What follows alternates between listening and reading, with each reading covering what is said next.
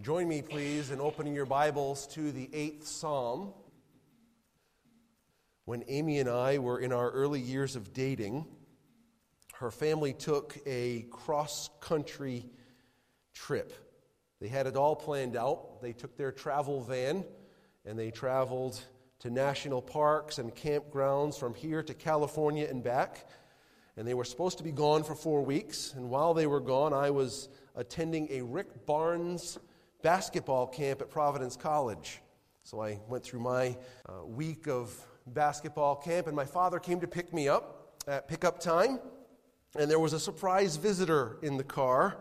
Amy had come home a week early, which was overwhelming to me. I was so surprised at her early arrival that the first 30 minutes that we were all together, I didn't say anything. I was like, I was dumbfounded. I'll never forget how foolish I felt that I didn't have anything to say, but I was I think awe-stricken. That's got to be it, awe-stricken. Still am. I might stop every now and then and just look at her. At any rate, some visits are better than others. We've all had the other kinds of visit where someone showed up unexpectedly and we were not as overjoyed that they were there. So you've had these ups and downs with me. This morning, as we read God's Word and study God's Word, we want to talk about the best visit ever. The best visit ever. The visitor that we're talking about is the creator of an intricate, expansive universe. This is the one that came to visit. The one that spoke into existence every star, every planet, every molecule, everything. This one visited us. Take a look with me, please, at Psalm 8. It was already read for us once. We'll read it again. Psalm 8, beginning in verse 1, a psalm of David. It says, "O Lord, our Lord, how majestic is your name in all the earth. You have set your glory above the heavens. Out of the mouth of babes and infants you have established strength because of your foes, to still the enemy and the avenger. When I look at your heavens, the work of your fingers, the moon and the stars which you have set in place, what is man that you are mindful of him, and the Son of Man that you care for him? You have made him a little lower than the heavenly beings, and crowned him with glory and honor. You have given him dominion over the works of your hands. You have put all things under his feet, all sheep and oxen and all the beasts of the field, the birds of the heavens, the fish of the sea, whatever passes along the paths of the sea. O Lord, our Lord, how majestic is your name in all the earth." In verses 1 through 3, we recognize God's majestic power being on display through his creation. We're familiar with the fact that the Bible speaks in other locations about the majesty of God on display through his creative works. We learn about our glorious God through the things he has made, like Psalm 19:1 says, "The heavens declare the glory of God, and the firmament shows his handiwork." God is on display through the things he has made. In Romans chapter 1, which we studied several months back, we see this statement from the Apostle Paul: "For his, God's invisible attributes, namely his eternal power and divine nature, have been clearly perceived ever since the creation of the world and the things that have been made, so that they, all mankind, are without excuse." God is on display through the things he has made. You look at a mountain scene or a valley scene. You look at the ocean rolling in. You go to a calm lake.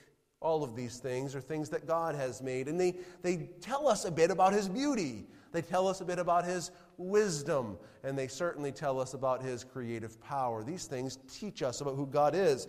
All of this work that we observe in God's created world have been accomplished through the powerful word of Jesus Christ, our Lord and our Savior. He spoke the world into existence.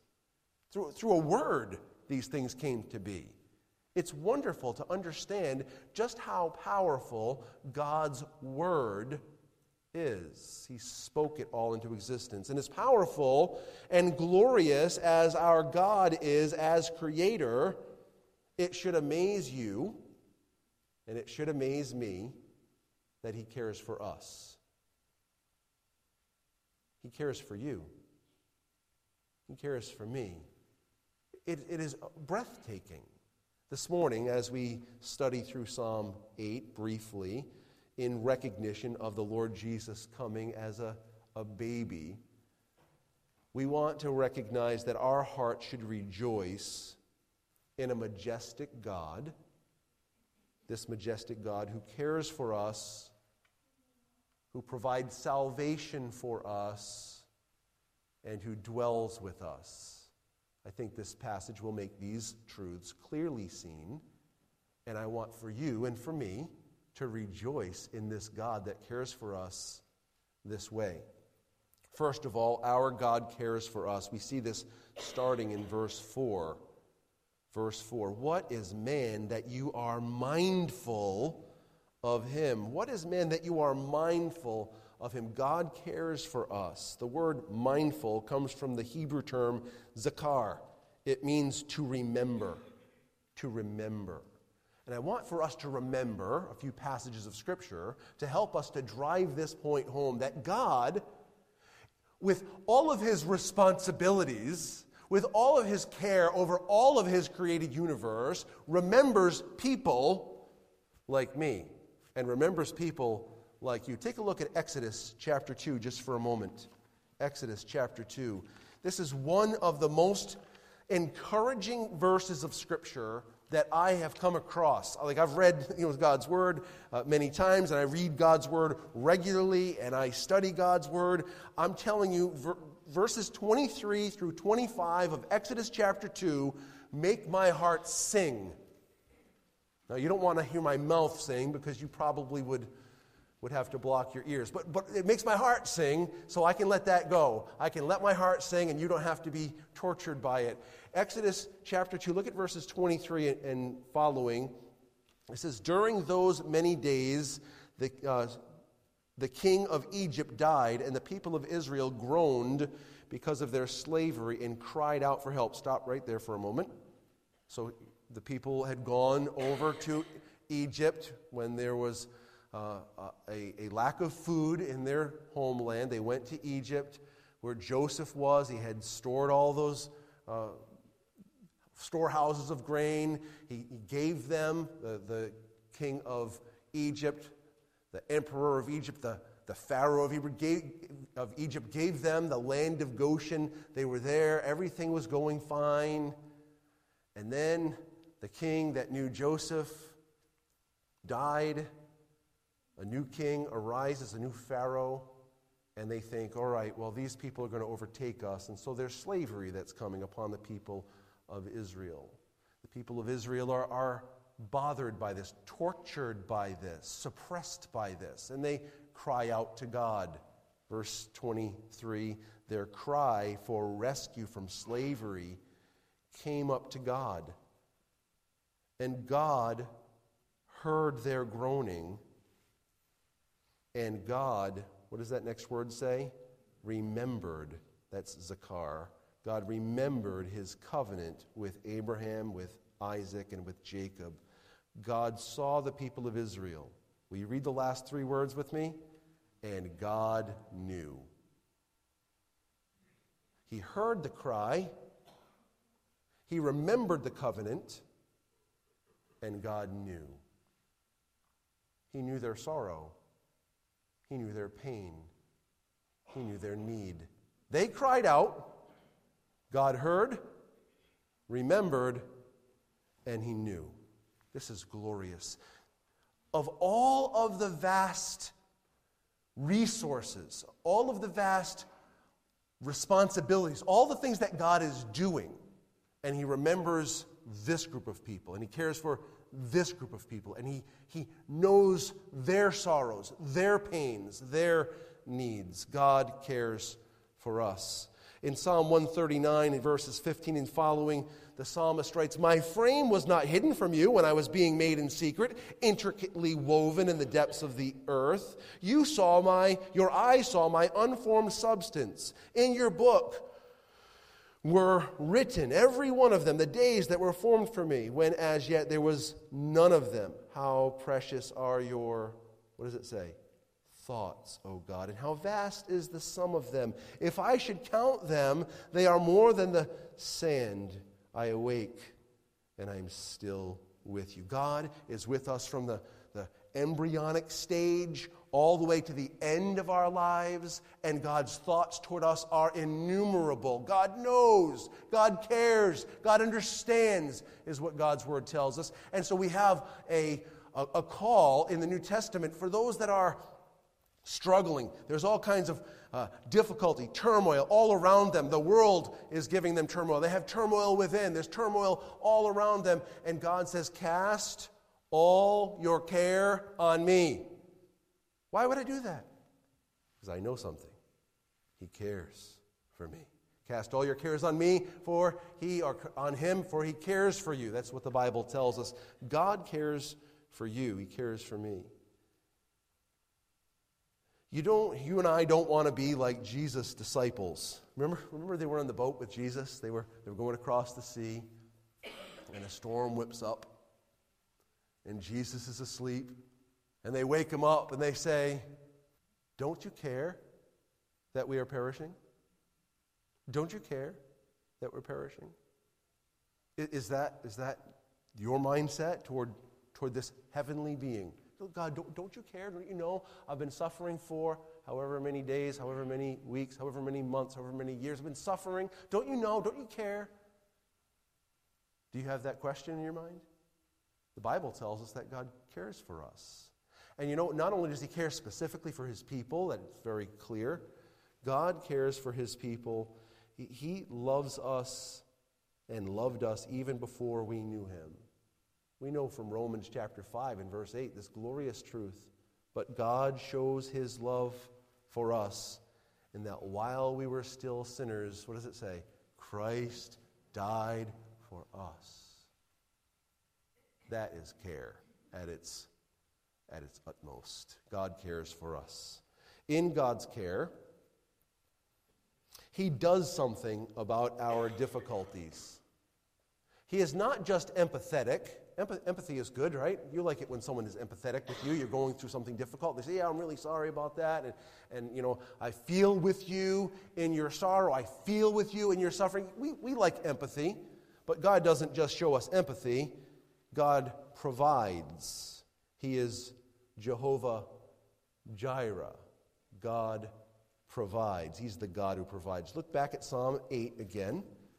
Psalm 8, we talk in the first 3 verses about God's glorious creation. As you come to verse 4, in light of that glorious creation, God's majesty and his glory, in light of that creation, what is man that you should be mindful of him? What is man that you should be mindful of him? And then the second half of the verse, and the Son of Man that you care for him. The Son of Man that you care for him. Now there's the Hebrew word there for care is pakad, and it means to visit. To visit. I much prefer this to read this way, and the Son of Man that you visit him. There are some translations that's how it's translated. I think it's a way better translation, honestly. The care part is in the mindful section of the verse. The second part of the verse is really God providing. Now, with a visit from God, if you look at all of the verses of Scripture that pakad is used in, this word visit, some usages of this visit are God visiting for judgment.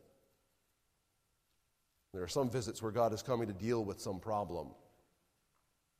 And then there are other visits that God is coming to provide.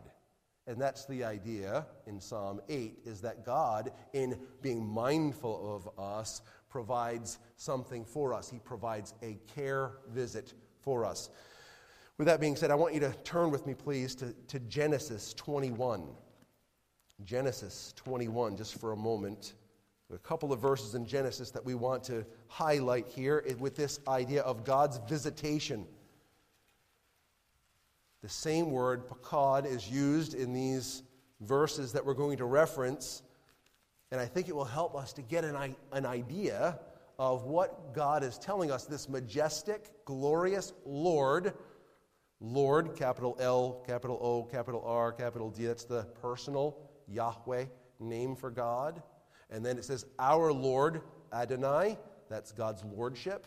This personal Lord God of ours that is majestic in all the earth. He's deserving of worship and glory. He has made all that we've seen. He is mindful of us, and He visits us. Here in Genesis 21, beginning in verse 1, look at what God's word says. The Lord visited Sarah as He had said, and the Lord did to Sarah as He had promised, and Sarah conceived and bore Abraham a son in his old age at the time of which God had spoken to him. So what do we see here? God visits and provides, right? What is He providing?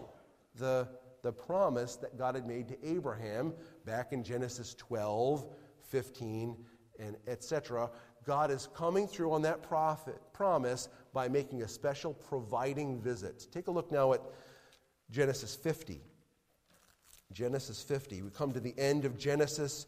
You remember that Joseph's brothers sell him into slavery. He ends up in Potiphar's house. He ends up in prison.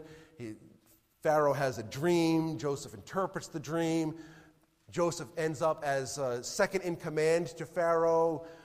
Everyone's coming to Egypt to get their provisions so they can survive. Joseph's brothers come. Eventually, on the second trip, Joseph reveals himself to them. The people of Jacob, the people of Israel come and they make their home in the land of Goshen.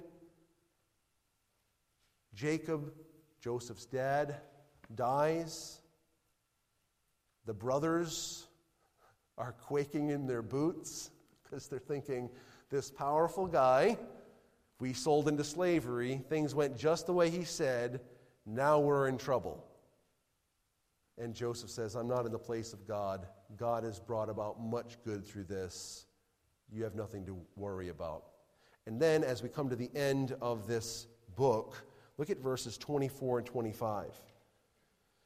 Joseph said to his brothers, I am about to die, but God will, what does it say?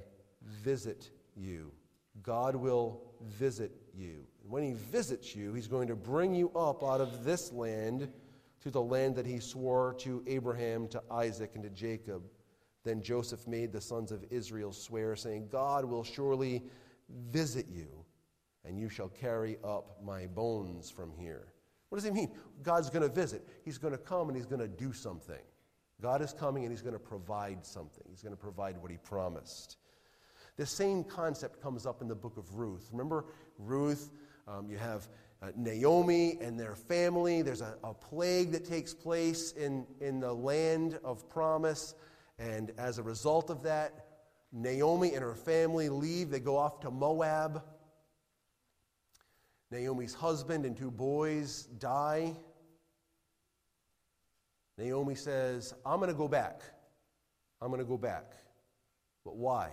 Look at verse 6. It'll be on the screen here. Ruth 1:6. Then she, Naomi, arose with her daughters-in-law to return from the country of Moab, for she had heard in the fields of Moab that the Lord had visited His people and given them food. Visited. Visited. It means God is coming to provide something. He provided for Sarah a child. He was going to provide for the people of Israel a return to the land. Here in Ruth, the concept is God is going to provide the food that you need. The same thing comes up in 1 Samuel 2:21, where God provides for Hannah. It says, indeed, the Lord visited Hannah, and she conceived and bore 3 sons and 2 daughters, and the boy Samuel grew in the presence of the Lord. So we have this visit. And with these visits, God giving something. Well, there's a visitation that is spoken of throughout the Old Testament, pointing to a promise. the best visitation. The best visitation with the longest results, with the best ramifications, the most glorious fulfillment. Take a look at Isaiah 7 just for a moment. If you've sent out Christmas cards, you may have had Isaiah 7 on one of your Christmas cards. Isaiah 7 is obviously a passage of Scripture that comes to our attention during this season. God's making a promise, ultimately to his people. In verse 14 of Isaiah 7, God's word says, "Therefore, the Lord himself will give you a sign. Behold, the virgin shall conceive and bear a son, and shall call his name Emmanuel." Now we know, we already read this at the very start of our service, Matthew chapter 1, that Emmanuel means what? God with us.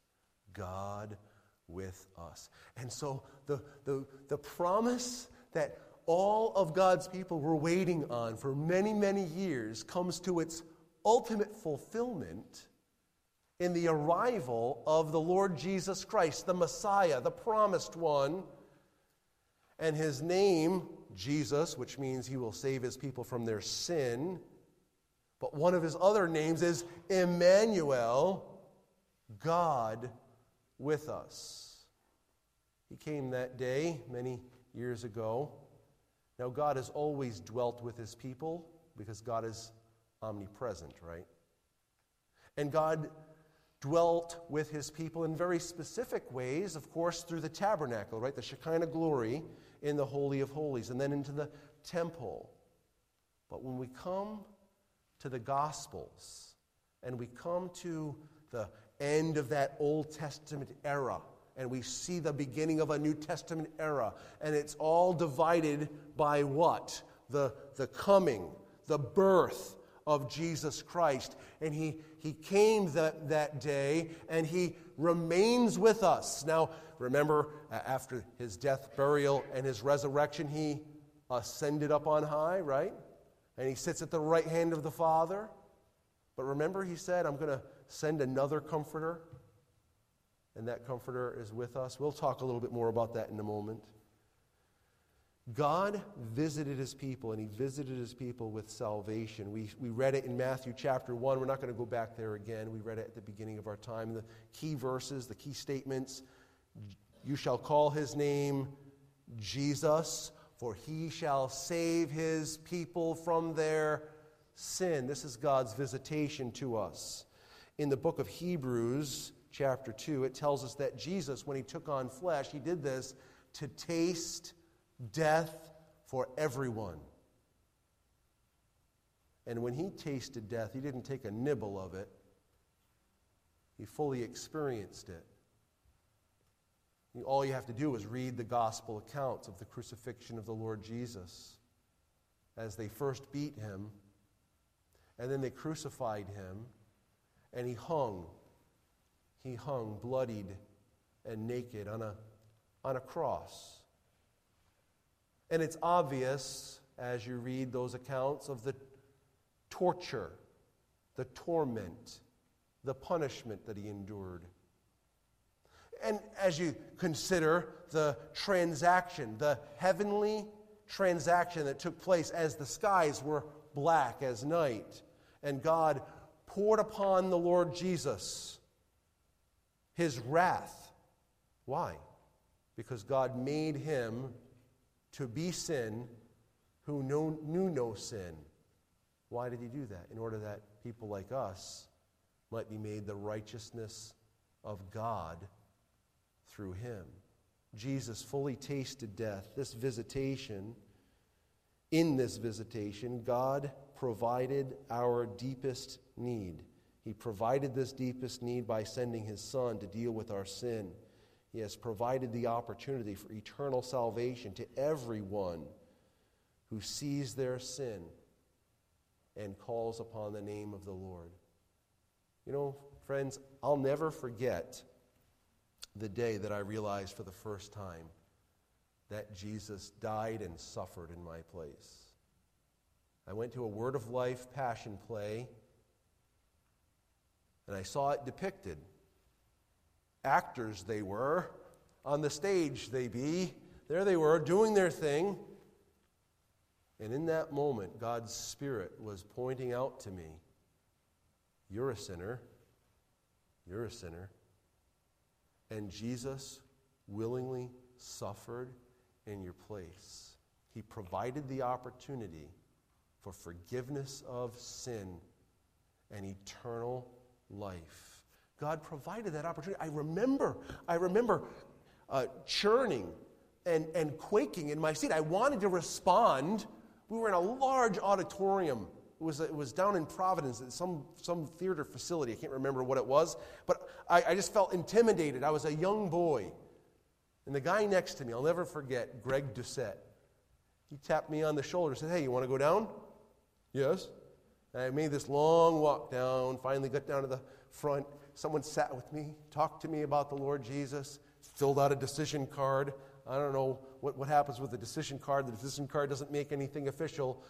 Just letting you know, hey, listen, Jesus provided for your sin. Jesus provided for your eternal salvation. I'll never forget that. How about you? Has God visited on your behalf? Jesus came, he broke into the midst of history. And in that visitation, he provided for the opportunity for salvation. This majestic God who created everything cares for us. He provides the possibility for our salvation. And in that, he also provides his presence. Our God dwells with us. Back to Psalm 8, please, if you would. Psalm 8, we're just about at the end of our meditation this morning, our study. In the first 3 verses, God's creative work. In verse 4, we see God's care for us, his thoughtfulness for us. We see at the end of verse 4, God's provision for us, his visiting of us.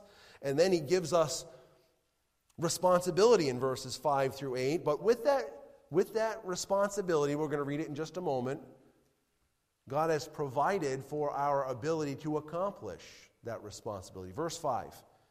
Yet you have made him, man, a little lower than the heavenly beings, and crowned him, man, with glory and honor. You have given him, man, dominion over the works of your hands. You have put all things under his feet, all sheep and oxen and all the beasts of the field, the birds of the heavens and the fish of the sea, whatever passes along the paths of the seas. Now let's stop here for a minute and just meditate on this. You are potentially and probably familiar with the fact that this is quoted in Hebrews chapter 2. And there, when God is talking about it, he makes reference to the Lord Jesus. He's talking about the Lord Jesus being superior in his humanity to angelic beings. And what he says is the angelic beings are not going to be lording over the world to come. But Jesus is to be lording over the world to come. He has sovereignty over that world to come. God has made man a little lower than the angels and then he specifically applies it to Christ there. And he says, and Christ has been made a little lower than the angels for the purpose of suffering death, that he, by the grace of God, might taste death for everyone. And then it talks about how he brings people to God and sanctifies them. In Psalm 8, he is not talking about the Son of Man as a reference to the Lord Jesus, but mankind in their original design, as when God created Adam and Eve without sin. They had the pure, perfect image of God stamped upon them. God has entrusted to mankind the administration of his kingdom on the earth. He did not put the giraffes in charge of mankind. He didn't put the monkeys in charge of God, his creative order. He put man and woman, God's people. He's put us in charge of his creative order to exercise his dominion. We've been made in the image of God. We learn over the course of biblical history that in that entrustment over his creation, God has provided us with his own presence. He didn't leave us alone to exercise this dominion, but instead he would dwell with mankind, enabling us to flourish in this mission, to really do well in this mission. As we live our lives, brothers and sisters in Christ, as we live our lives, empowered by God's Spirit, God enables us in this day, right now, year 2020, soon to be 2021, God enables us to reflect His character and His image among all of His creation. And He does this by placing His Spirit in us. God's Spirit enables us to reflect God's character. We've already mentioned Isaiah chapter 7 and verse 14, that Jesus' name shall be called Emmanuel, meaning God with us. When Jesus ascended, He sent His Spirit. Just a few days later, He sent His Spirit to dwell within us. And as we looked at last week, and as you're familiar with, the Spirit of God is the Spirit of Christ. The Spirit of Christ is the Spirit of God. God's character and God's nature, through God's person, dwells within us. And you and I have the privilege of telling our neighbors, showing our neighbors what truly God's creation is supposed to be like. We get caught up, right, with everything that goes on, and we can be just as selfish as the next guy. We can be just as ornery as the next girl, right? Oh, you threw your snow on my side of the property line. You blew your leaves on my side of the property line. Get all upset, get all bent out of shape. Or what we can do is show people something different. Show something different. Demonstrate the character of God, the love and joy and peace that come from the Lord Jesus. This is what we need. This is what God has given us in His presence. God hasn't left us to do these things alone. With knowledge of God's powerful creation, with knowledge of His care for us that results in His provision of salvation, and knowing that He dwells with us, how can we not respond the same way that David does in Psalm 8? Verse 9 says, "O Lord, our Lord, how majestic is your name in all the earth." This is our response to all that God has done, all that God has made, God's thoughtfulness for us, His care and provision for us, and His dwelling with us to accomplish His will. "O Lord, our Lord, how majestic is your name in all the earth." God sent His Son into the world to save sinners. Do you know that God will send His Son again? You know that's coming? Amen. That day is coming. The next time He comes, He's not going to come to pay for our sin. He's already dealt with that. God is going to come, Jesus is going to come, and He's going to bring about the consummation of all the ages. He's going to bring about the fulfillment of God's plan for all the ages. This is happening. It'll be God's glorious, perfect, and eternal kingdom. It'll be established. Are you ready for that visit? Are you ready for that visit? You see, what Jesus accomplished at His first visit prepares us to be ready for the second visit. What did He do at His first visit? He came to provide for us salvation from our sin and eternal life. If you have received from God that gift of forgiveness and that gift of eternal life, that means you're prepared for His second visit. If you have not prepared yourself, if you do not know the Lord Jesus as your Savior, you have not received that forgiveness of sin, I might suggest to you, I might call to you to call upon the name of the Lord Jesus today. Ask Him to apply His forgiveness to you. Ask Him to give you eternal salvation. I wonder if He'll do it. Whosoever shall call upon the name of the Lord shall be saved. That's true for you. It's true for me. It's true for your children. It's true for my children. Believe on the Lord Jesus Christ and you will be saved.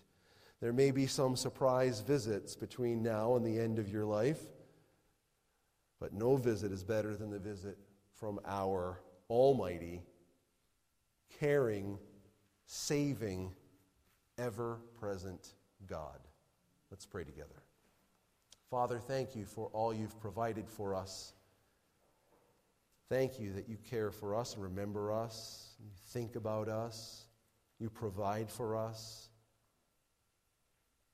We are amazed at you.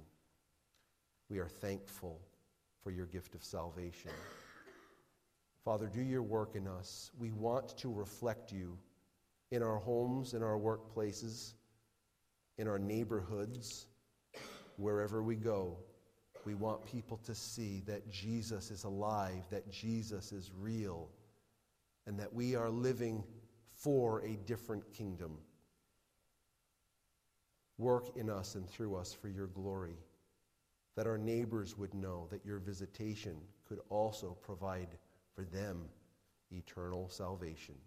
We pray this in Jesus' name. Amen.